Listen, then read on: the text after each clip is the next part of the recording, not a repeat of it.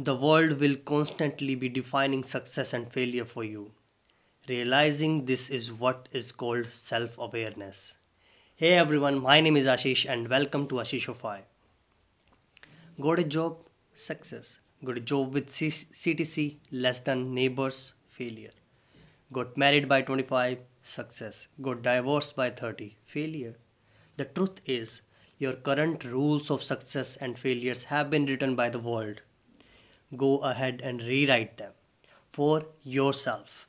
If you stay true to them, it doesn't matter whether you are a failure according to the world. If you do not stay true to them, it doesn't matter if you are a success according to the world.